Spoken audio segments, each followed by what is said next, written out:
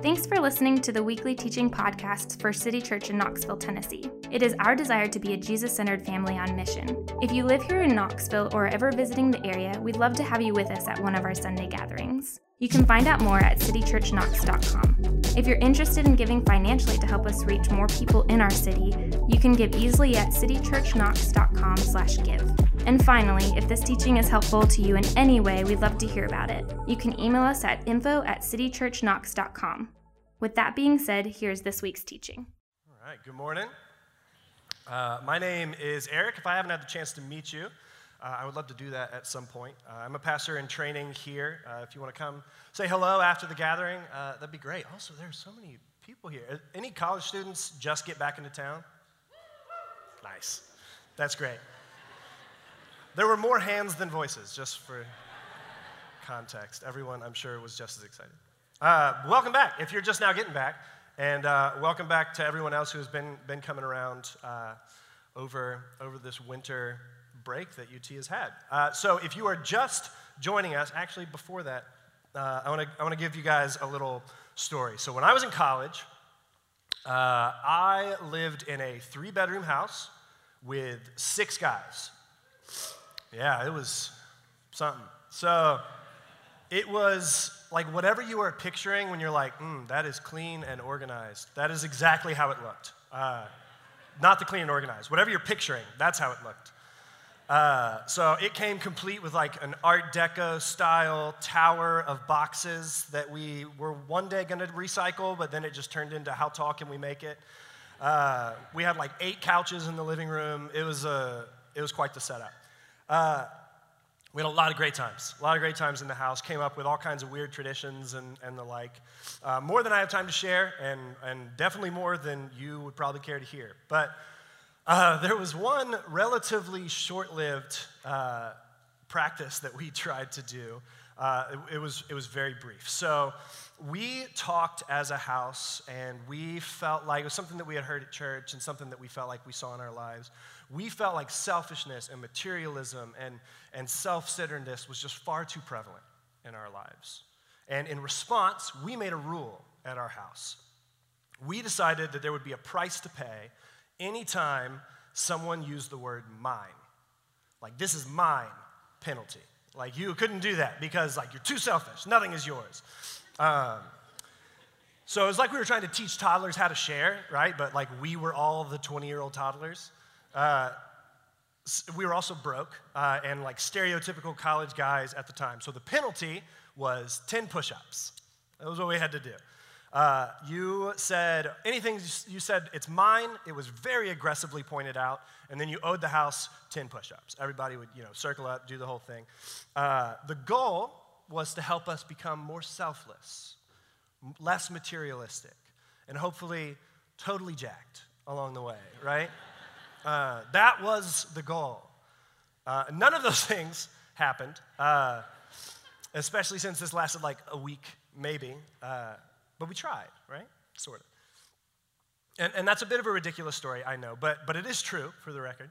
And underneath kind of the absurdity of all of that, there's, I think in us, there was at least a little bit of a desire to think at least a little more intentionally outside of ourselves. But I think one of the biggest reasons that this didn't work, the system that we tried to implement, was that we weren't really all that concerned with much that existed outside of our house. We weren't truly concerned with what our end goal or what we said it was. We thought it would be a fun thing to try. We thought it would be a good time. We would have fun with it. But in reality, there wasn't really an understanding of what we were supposed to be concerned about. So there wasn't really a desire to change much about our own lives to reach the end goal of being more selfless or being less self-centered. And I think if we're really honest, a lot of elements of our society today are really similar. A lot of us who operate in our society today are really similar. So we're big fans of talking about change a lot of the time, right?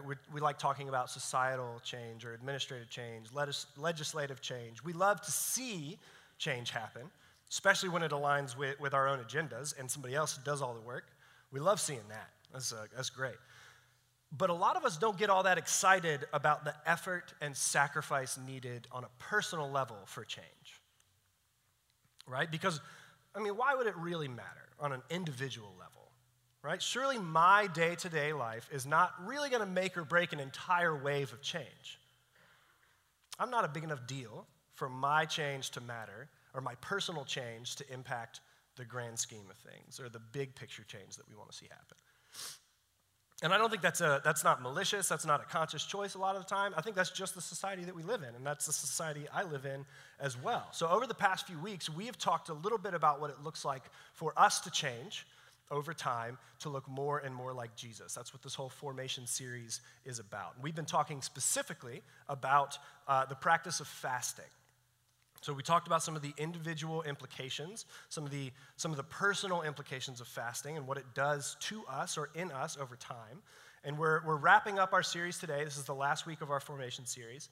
And we're going to talk about something that we haven't really discussed yet. And that's how to make fasting matter for things outside of ourselves. So how fasting actually can and should change us in ways that extend beyond ourselves. So I would love to pray for us real quick, and then we can hop in. Dear Heavenly Father, we thank you so much for our time today. Thank you that we get to study your word and hear from you. I just pray that your spirit is active and moving here today, that we would be able to hear what it is you have to say, that you would give us ears to hear, and that we would understand the ways that we can continue to grow and shape and mold our lives to look more and more like you every day through the power of your Spirit. Thank you so much. In Jesus' name we pray. Amen. So I've mentioned this a couple times up here on Sundays, but I grew up overseas. I grew up in Kathmandu, Nepal, in South Asia. So for those who are not aware, Nepal is a pretty impoverished nation. So depending on which reports you look at, the average household income in Nepal is between $800 to $1,300 a year, or $2 to $4 a day, basically. Not per person, per household for the year. That's the average income. So for the majority of my youth, I lived there until I was 16, I was acutely aware of the reality of extreme poverty. I did not have to go far, or I did not have to think that hard to imagine what life would be like for someone who lived on the cost of less than one Happy Meal a day. I didn't have to think that hard, because it was just all around. But as of last year, or maybe the year before, I didn't do the math that thoroughly, but I have now lived in America longer than I lived in Nepal. So I have made that transition, and to be completely honest with you, after I moved to America, the painful realities of extreme poverty was honestly one of the first things to leave my mind. It really was. And the longer I've lived here, I think the easier it has been for me to not only forget, but to ignore, honestly, the plight of the impoverished in our world, because it's not right in front of me as much or as often.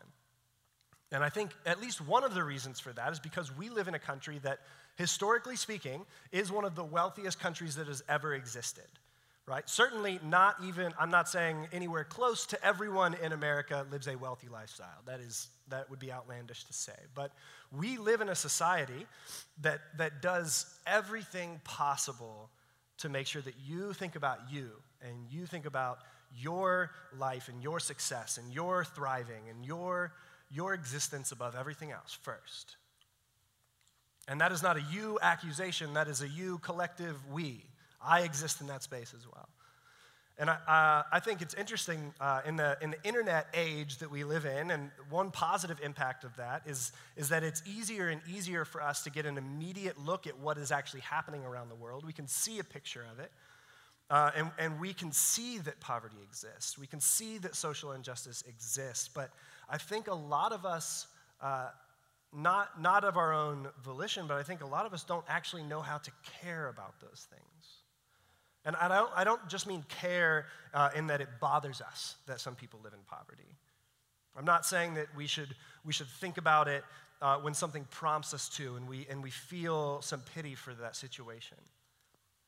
I mean care in the way that the God of the Bible cares, by having our hearts break over that reality. to feel compelled to do something about it. Right? And God cares about it. A huge emphasis of God's economic system, if you have read through the Old Testament, for his people consists of caring for the poor. It's not just in some of his commands, it is also in the economic system that he set up. In Deuteronomy 15, for example, God commands his people to cancel all personal debts every 7 years. No questions asked. That's just what you do. It's a system that is concerned for the poor. It says if you are in debt and you can't get out, every 7 years it's gone. You start over. In fact, there are over 2,000 references throughout Scripture that talk about the poor or the impoverished. And the emphasis is not just on caring for the poor, right? It's also on the other side. So Proverbs 14:31 says, whoever oppresses the poor shows contempt for his maker. So that's not just towards the poor, that's towards God himself. And it's not just an Old Testament thing either. And Jesus, actually, in Matthew 25, he's telling people, he basically says, people make it to eternal reward or eternal punishment, at least in part, not entirely, but in part, by how well they loved and cared for the under-resourced people in their lives. Right? God doesn't just want to do nice things for the poor. God is deeply concerned for the poor. So that is not trying to push any kind of agenda or make any political statements. I'm just telling you what the Bible says about this topic. But like I said, in our society, sometimes I don't think we create much space to consider poverty for all that long. We don't like thinking about those things. We'd much rather just think about our own resources, our own struggles, our own lives, and not think about the bigger picture. I've got enough going on. And sometimes, I would argue often, when we do think about poverty, a lot of times it's still rooted in thinking about ourselves. At least it is for me, where it has been historically. So let me show you what I mean. When you were a kid, did you ever have an adult say something along the lines of, you know, there are kids starving in insert country of choice, right? And that was the reason that you should finish your food. That was the reason you shouldn't be picky. Right? A lot of times we think of it in a way that we should only think about poverty insofar as it makes us more thankful for what we have, not actually to do something about that reality. Also, there are people in Knoxville who are starving. You don't have to go across the world. You can just look across the street, right? But we are so deeply ingrained with a sense of individualism and insular thinking, and that's just the society that we live in. That is the air that we breathe here. And interestingly, it's actually a really similar problem or a really similar situation to what the Israelites were feeling when Isaiah brought God's word to them in Isaiah 58. So go ahead and turn there if you aren't already there. I am going to give you a little context, a little setup for this passage while you're turning there if you are not already there. So Isaiah is having a conversation with God's people, and he's talking to them about fasting. So they come to him, they come to Isaiah, and they're basically like, hey, this whole fasting thing that we've been doing doesn't seem to work. We're not really seeing a whole lot of payoff. Right? They're going through the motions, they're checking the box of fasting, and they're essentially annoyed because they feel like God doesn't seem to be showering them with the favor they think they deserve in response to their efforts. And so maybe during this series, as we've been fasting, you might have felt some of those same things. You may be thinking, I'm doing that whole fasting thing. Like I gave it a shot. Doesn't seem like it's having much of an impact. I don't feel much different. My life circumstances haven't changed all that much, except for I had to have a conversation with my coworker the next day and apologize for being grumpy, right? I don't feel closer to God. And some of that, just as a disclaimer, we said this at the beginning of the series, some of that could be that it takes time. It takes time for some of those things to happen. It takes the practice to be an ongoing thing, but some of it could also be for similar reasons to the Israelites in this passage. So Isaiah comes with some input directly from God himself. He's a prophet speaking on behalf of God about their fasting and the issues with it. So take a look with me in Isaiah 58. We're going to start in verse 3, and we're going to unpack a little bit as we go. Isaiah 58, verse 3. Why have we fasted, they say, and you, that's God, and you have not seen it? Why have we humbled ourselves, and you have not noticed? Yet, on the day of your fasting, you do as you please. You exploit all your workers. Your fasting ends in quarreling and strife and in striking each other with wicked fists. Let me just say, as an aside, if you feel like you're having a hard time with fasting, or maybe you get easily frustrated or hangry, whatever that looks like for you, if you're not exploiting all your workers and punching people as a result, you're doing pretty well compared to the Israelites, honestly. So way to go. You're doing something right, at least comparatively. All right, sorry, we'll keep reading. You cannot fast as you do today and expect your voice to be heard on high. Is this the kind of fast I have chosen, only a day for people to humble themselves? Is it only for bowing one's head like a reed and for lying in sackcloth and ashes? Is that what you call a fast, a day acceptable to the Lord? Is not this the kind of fasting I have chosen, to loose the chains of injustice and untie the cords of the yoke, to set the oppressed free, to break every yoke? Is it not to share your food with the hungry and to provide the poor wanderer with shelter? When you see the naked, to clothe them and not to turn away from your own flesh and blood. So there's a lot going on. So like we talked about earlier in this series, the assumption here is that fasting is taking place. Right? There's no instruction here that says you should be fasting.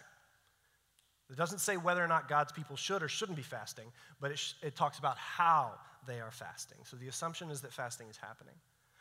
In fact, the people that Isaiah is talking to in this passage are very familiar with fasting, right? They are regularly participating in it. That's part of their complaint, right? Is they've been doing this and they don't feel like it's working. But they had become dangerously inward focused in their practice. Right? Isaiah is rebuking God's people because they had lost sight of God's heart in their practice, in their fasting. They had taken the practice of fasting, they had taken the action, but they had made it into something that completely missed the point. So think about it like this with me. Think about there's a kid who's playing with another kid their age. They're having a great time, right? Maybe it's your kid. Maybe it's your niece or your nephew, or maybe a moment of quiet reflection on your youth. But there's a kid in this story, and they get frustrated with their friend, right? So they just give him a good shove, right? Straight to the ground. And then the friend decides to cheat in this disagreement, and they start crying. Right? So parents come, they try to sort things out, and they say, hey, tell them you're sorry. And you go, sorry. Well, not exactly what they meant, right? Technically, they did the thing, right? And the strictest form of the definition, they did complete the task. But it totally missed the point, right? It's not about the word itself. It's not about just saying the words sorry. It's about something deeper. It's about a change in attitude, a change in actions, an opportunity to reflect on the realities of the situation that they found themselves in, to experience remorse and to choose to do something in response. And it's really similar to the situation that the Israelites were in and the way they approached fasting. They were doing it, but not how God intended. Right, sure, the action was there, but they missed the point. They viewed it, as it says in Isaiah, only as a day to humble themselves. It was completely inward focused. It was just a day to sulk around, be hangry. It was only about themselves, only about their personal, private relationship with God and their personal spiritual lives and spiritual experiences. No impact on their society or how they treated other people. Which means, in God's eyes, according to this passage, it's completely missing the point. Now, you may be thinking, didn't we just spend a couple weeks talking about fasting and self-control and our own bodies? Feel personal, and you would be correct. That is true. We did do that. But we've been talking about different elements of one practice, right? Different facets of the same thing. So while there are individual and personal things associated with fasting on the larger scale, and some personal aspects of what we're talking about today, biblically there should also be an external impact of our internal efforts. It has to start with you as an individual. It does, but it can't stop there. If it stops with you, it misses the point. Right? The hope is that all the different facets and aspects of fasting that we've been talking about are happening in conjunction with each other. Right? It's not like today is a self-control fast, and tomorrow is a body image fast, and then next week is going to be a something else fast. It's fasting as a whole. As we deprive our bodies through fasting, we're practicing focusing more on God. All right, we're practicing self-control. We're practicing not being so self-focused. And through that, we can actually redirect and shift our focus to others. All right, I heard Scott McKnight, he's a New Testament scholar, he framed fasting this way, and I found it super helpful. He said, fasting that does not lead to the consideration of others misses the point. It leads to the consideration of others. So it's not only the consideration of others, it's also the self-control aspects we talked about. It's also your relationship with Jesus, and it leads to the consideration of others.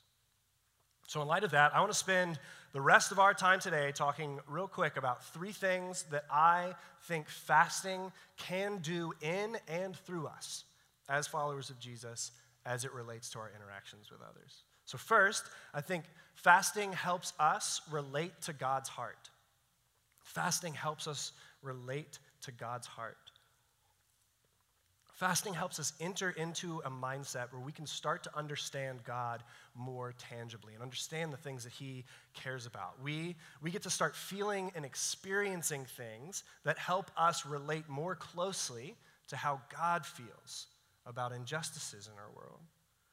It's this really interesting phenomenon, and choosing to go without food, if you have done this, choosing to go without food for an extended period of time is not a pleasant experience. It is not enjoyable, and honestly, that is part of the point. So when we feel the discomfort and the pain that is associated with depriving ourselves of these things, it can be a means by which we start to grow in our understanding of how God feels in response to things in our world not being as they should be. All right, look back at verse 6 in the passage. It says, "Is not this the kind of fasting that who? I have chosen." I. This is Isaiah speaking God's words. So this is God saying, this is the kind of fast that God has chosen. And what is it meant to accomplish? What is God's fast meant to accomplish? Just keep reading. It says, to loose the chains of injustice, untie the cords of the yoke, set the oppressed free, break every yoke. So fasting, like other spiritual practices, it helps shape and change us over time. It causes us to intentionally think and then act differently over time. It moves us more and more gradually over time in the direction of caring about things that God cares about. It moves us in that direction. So earlier we talked about God's heart for the oppressed, for the poor, victims of injustice. We mentioned a passage in Proverbs and Matthew, but there's hundreds upon hundreds of references in Scripture. God is concerned for the poor and the oppressed. He wants justice for them. And the passage we just read from Isaiah tells us that fasting is one way that we can meditate on that reality and meditate on God's heart and over time be moved more and more in that direction.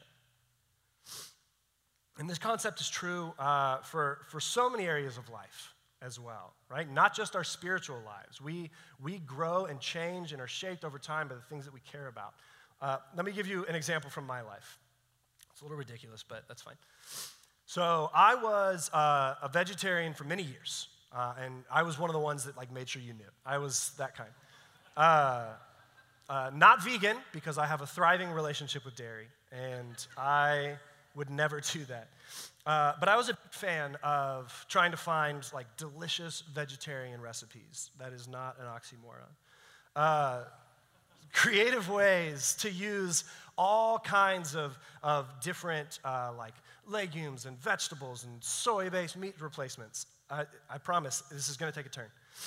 I enjoyed being creative, though, in the ways that I was trying to cook, because I experienced the process, and I enjoyed learning and experimenting with new things, and as a result, so I became a vegetarian as soon as I started cooking food for myself in life. And so I couldn't tell you the first thing about meat at the time, right? When is the steak done? I don't know. When it's mooing, I guess. It's, how would you like your burger? Black bean. That's what I would like. What do you season different meats with? How long do you cook them? I don't know, because I don't care. Don't ask me. So fast forward a few years, I was approaching 30, and so I needed to adopt a personality. So I bought a smoker, a grill for smoking meat, and other things, not just meat. But I bought a smoker, and things started to change, right? So I started eating meat again, which also meant that I had to start cooking meat. So I started really simple. I was like, I don't really know what to do, so I'm going to find like a chicken marinade recipe. That'll be good. Found one I liked, stuck with it. Haven't changed it a bit since I found one online that I liked. It's great, but I am not deviating at all. But I enjoyed it, so then I started digging in a little deeper. I started researching a little bit more. I gave pork a chance, right? A pork tenderloin. It was so easy. All the recipes that I found was like, just put it on there, leave it, and you're done. And it was delicious. It was so easy and so good. So I took the next step, right? So I started getting more and more into it. I started smoking like pork shoulder and doing like pulled pork barbecue, trying different combinations, different methods of seasoning and temperatures, experimented until I found a system that I liked. Right? I was learning more and more because it was quickly becoming a staple in my meal rotation, was having some kind of meat in there. So, and I've gotten so into it at this point, I'm not crazy, but like I've got like a multi-step system, like zeroed in to the minute on some different things. I'm fully convinced that I make the best wings in Knoxville. Just ask around. People know. I'm just saying. And ribs. Oh, they're so good. But it's like a science. I've got it nailed down. And maybe not the most helpful illustration for a fasting sermon, but that's okay. No one's eating in here, whether you're fasting or not. But here's my point with all of that. Because it was something that I was participating in repeatedly over time, I started to care more and more about the details and the process. I started to care more and more about what I was doing. I went from having just a cursory understanding of, like, I know it works somehow, to getting to the point where I care enough to plan my entire day around it sometimes. Right? Over time, the things that we pursue, the things that we engage in, they shape us, they change us. They change the things that we care about. So when we engage in spiritual practices, like fasting, it helps us become more and more like Jesus in the process. Right? We talked earlier in the series about how fasting helps us grow in self-control. I mentioned that. And the practice of denying ourselves. And when we grow in denying ourselves and we grow in self-control, that gives us the opportunity to spend intentional time meditating on and looking towards Jesus. We begin to look more like him because we spend more time diving into what it means to be like him, what it looks like for our lives to look like his. And when we become more and more like Jesus, we also become troubled by the things that trouble him. Right? The things that break his heart become the things that break our hearts. The things that he wants to see changed in our world become the things that we want to see changed in our world. And when we understand more and more about those things, we can then act on those things through the power of the Holy Spirit. So we act on the desires of God's heart, right? Because following Jesus is not just mental. It's not just emotional. It's our whole person, which also means that it is physical. So we can physically respond through fasting, that is a physical response, and as his followers, we can take up his yoke of action and take up his work in the world, right? Which points us directly to the next element of fasting, and it's that fasting is a means to pursue solidarity with the poor. Fasting is a means to pursue solidarity. So solidarity, just for our definition today, it's the pursuit of unity with another person or another group by voluntarily entering into part of their experience.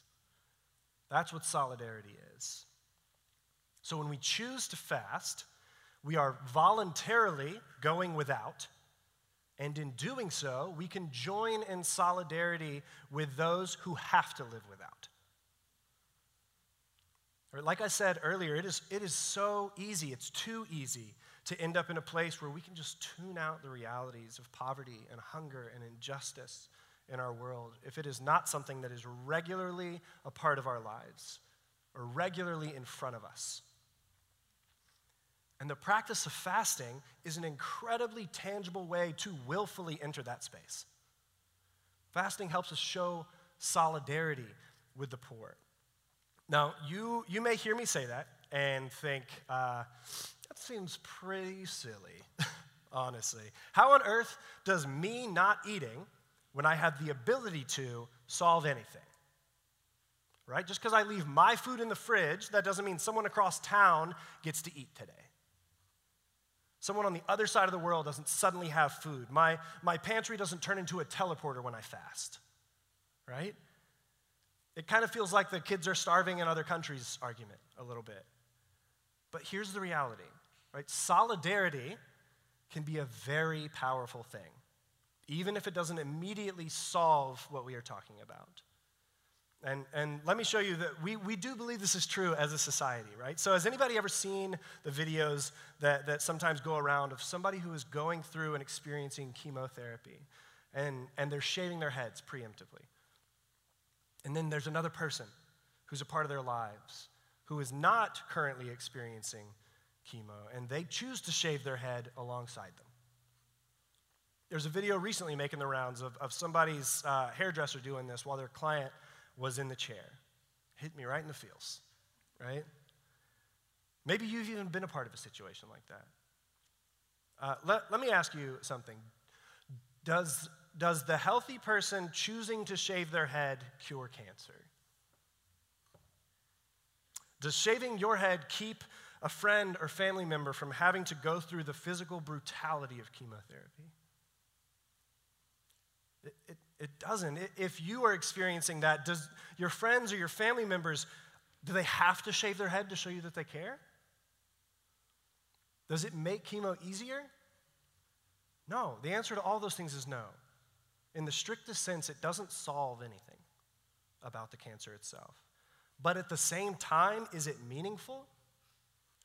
Is it meaningful when a friend does that in solidarity?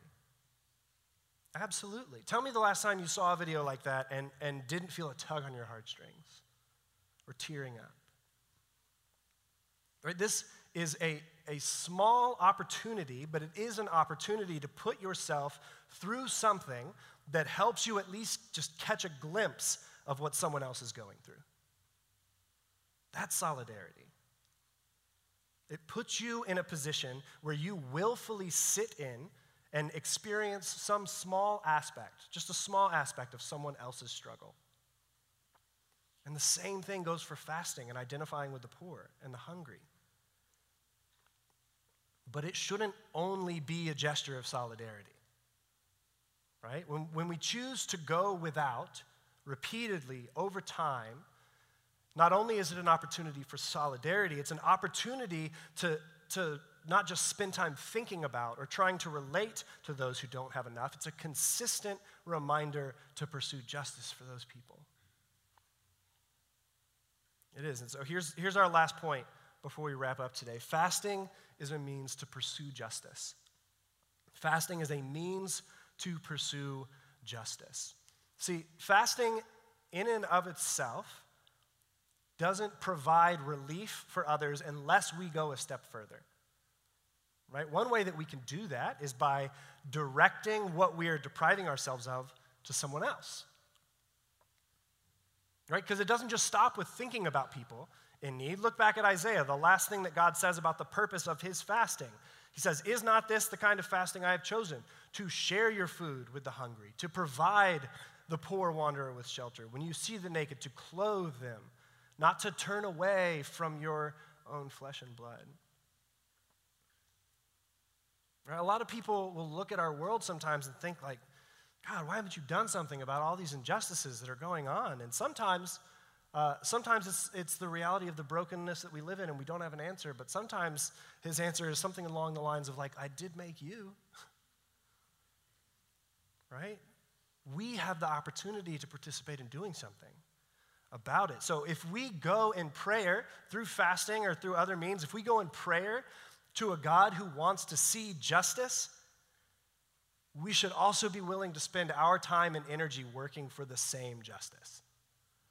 If we're going to ask him to make justice happen, we should also be willing to participate in that. Right? We talk about this in different contexts. We are God's primary means of pursuing justice in our world a lot of the time. Now, Scripture does tell us justice belongs to the Lord. That is true. We are not judge and jury and over everything. But we are vessels for God's love and for pursuing justice for others here on earth. Right? So where does fasting come in to that? Well, everything that we talked about up until this point throughout the series. But also, I think the first, I guess the most obvious would be to pray. Right? To spend time praying, faithfully and continually praying for those who are in need.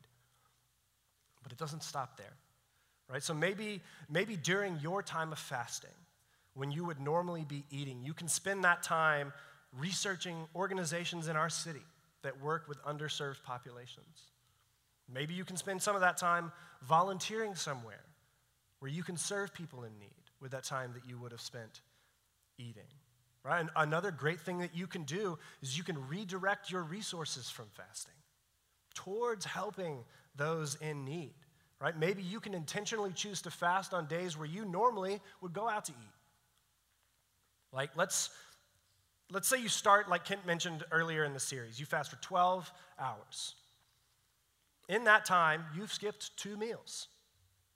Right? And for some of us, probably a few coffee breaks and snacks and other things in between, if you're anything like me. So calculate how much you would have spent on food in that 12-hour period. Give that away. Instead of going to Dunkin' on the way to work and going out to eat for lunch and going down the street to get a snack and a coffee on one day, you set aside that $20, $30, whatever it is, commit to use that for someone in need. Maybe you save it up over time. You give it as a lump sum to an organization that you feel like does good work in our city. Maybe every time you fast, if it is $20 to $30, you go by Kroger, you pick up a $25 gift card. Every time. You keep those with you. You see somebody in your daily life who is in need, and you are ready to give them something. The list can go on and on. There's not a finite number of things that you can do. We don't have anywhere near enough time to go through, nor do I think I could even manage to come up with all the different ways that this could work itself out in your life. But I do want to offer some final input on this before we wrap up. I want to caution you against comparison when it comes to generosity. This is something that I feel deeply in myself, so if I feel it, surely someone else does.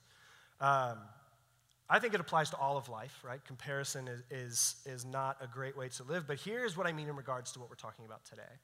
If you think about like the archetype of generosity in your mind, like the pinnacle of what it means to be generous, whoever that may be for you, and you compare your life to their life, it's probably going to be crushing or paralyzing. And you might think like, why bother? Right? If I think to myself, I should be more generous and I should give more money away, and then I think I have to compare myself to like Bill Gates, I'll never measure up. Right? Why bother giving away a few $1,000s a year when he gave away $5 billion in 2022 alone? Don't do that. Right? Don't compare yourself to someone else and then use it as a reason to check out of generosity. Right? We see that in Scripture. Don't look at the whole scope of poverty and injustice in the world and think, there's just too much. There's too much for me to make a difference. The task is too large. God has called all of us as his followers to different things in life, right? Some people will work in full-time ministry. Some people will work in finance. Some people will be teachers. Some people will work in insurance. Some people will raise families. Some people will work in tech. We are all called to different things, right? All of our lives will look different, but we are all called to grow in a holy concern for those who have little. All of us. Will the specific outworkings of that look different? Of course it will. It will, but we are all called to enter into the brokenness in our world and pursue God's justice. We are. And I want to end all of this today just looking at just the beautiful example that we have. Right? It's amazing if you just think about God in heaven. Right? God looked down at the brokenness of our world. He looked at where we were. He looked at the destructive effects that sin had on his beautiful creation. And he wanted to make a way for us to be restored into right relationship with him. Could he have done that from a distance? Sure. I think so. Could he have changed the course of the world from the comfort of heaven? I think he probably could have. If he wanted to, yeah, but what did he choose to do instead? Right? Jesus entered our world, God incarnate, God in the flesh, voluntarily entered into brokenness, voluntarily subjected himself to the realities of a fallen world when he did not have to. The incarnation is the most profound act of solidarity there has ever been. Right? God entered into brokenness of humanity voluntarily for the purpose of unity with humanity. How beautiful is that? Right? We pursue justice and solidarity not because it makes us feel good, but because of that reason, because of our example of Jesus and the solidarity that he showed us.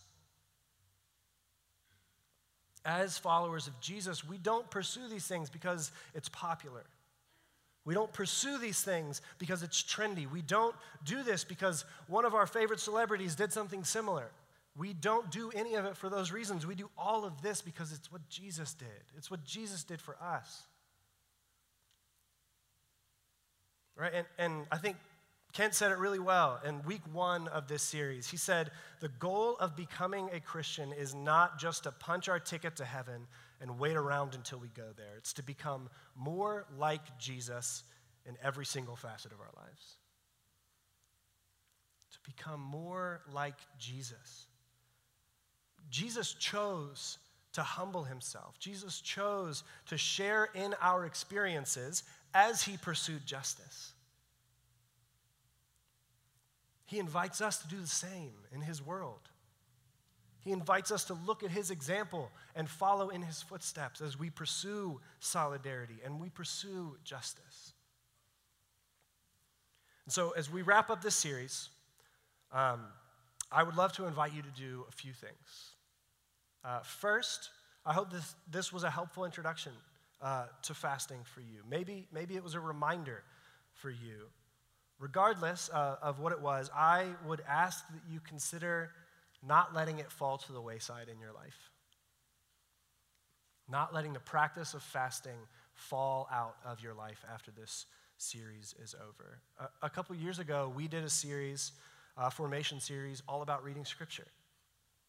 My sincere hope is that people have continued to read their Bible after that. I really hope so. We did a series in formation on prayer. I hope that wasn't the last time anyone here prayed. Right? Our hope is that we continue to learn and we continue to grow in our understanding of what it means to be formed into people who look more like Jesus and that we would then continue to grow in becoming the people who look more like Jesus. That we would become people who live in a way that puts Christ on display. We would become a people that puts him on display, but also works to see his kingdom grow, to see his justice done, to see his love spread. We want to see all of those things done. So as we, like we do every week, we're gonna take communion together during the next few songs that we're gonna have. And so I just want to remind everybody, we just talked about the incarnation. We talked about Jesus, God in the flesh, coming and showing the most profound act of solidarity that we could ever imagine, more than we could ever imagine. And that is what we are doing when we take communion. We are remembering that act that Jesus did for us. We are reflecting on the realities of what that means for us and for our lives, and the implications that has for us. So I want to encourage you to not lose sight of the action that Jesus did, the lengths that he went to then pursue reconciliation and justice. And that would inform the way that we think about our own lives and the ways that we can seek and pursue solidarity with those who are in need, with those who are victims of injustice, and that we could then follow in Jesus' footsteps as we pursue that same justice. So I invite you to pray for us, or pray with us as we end.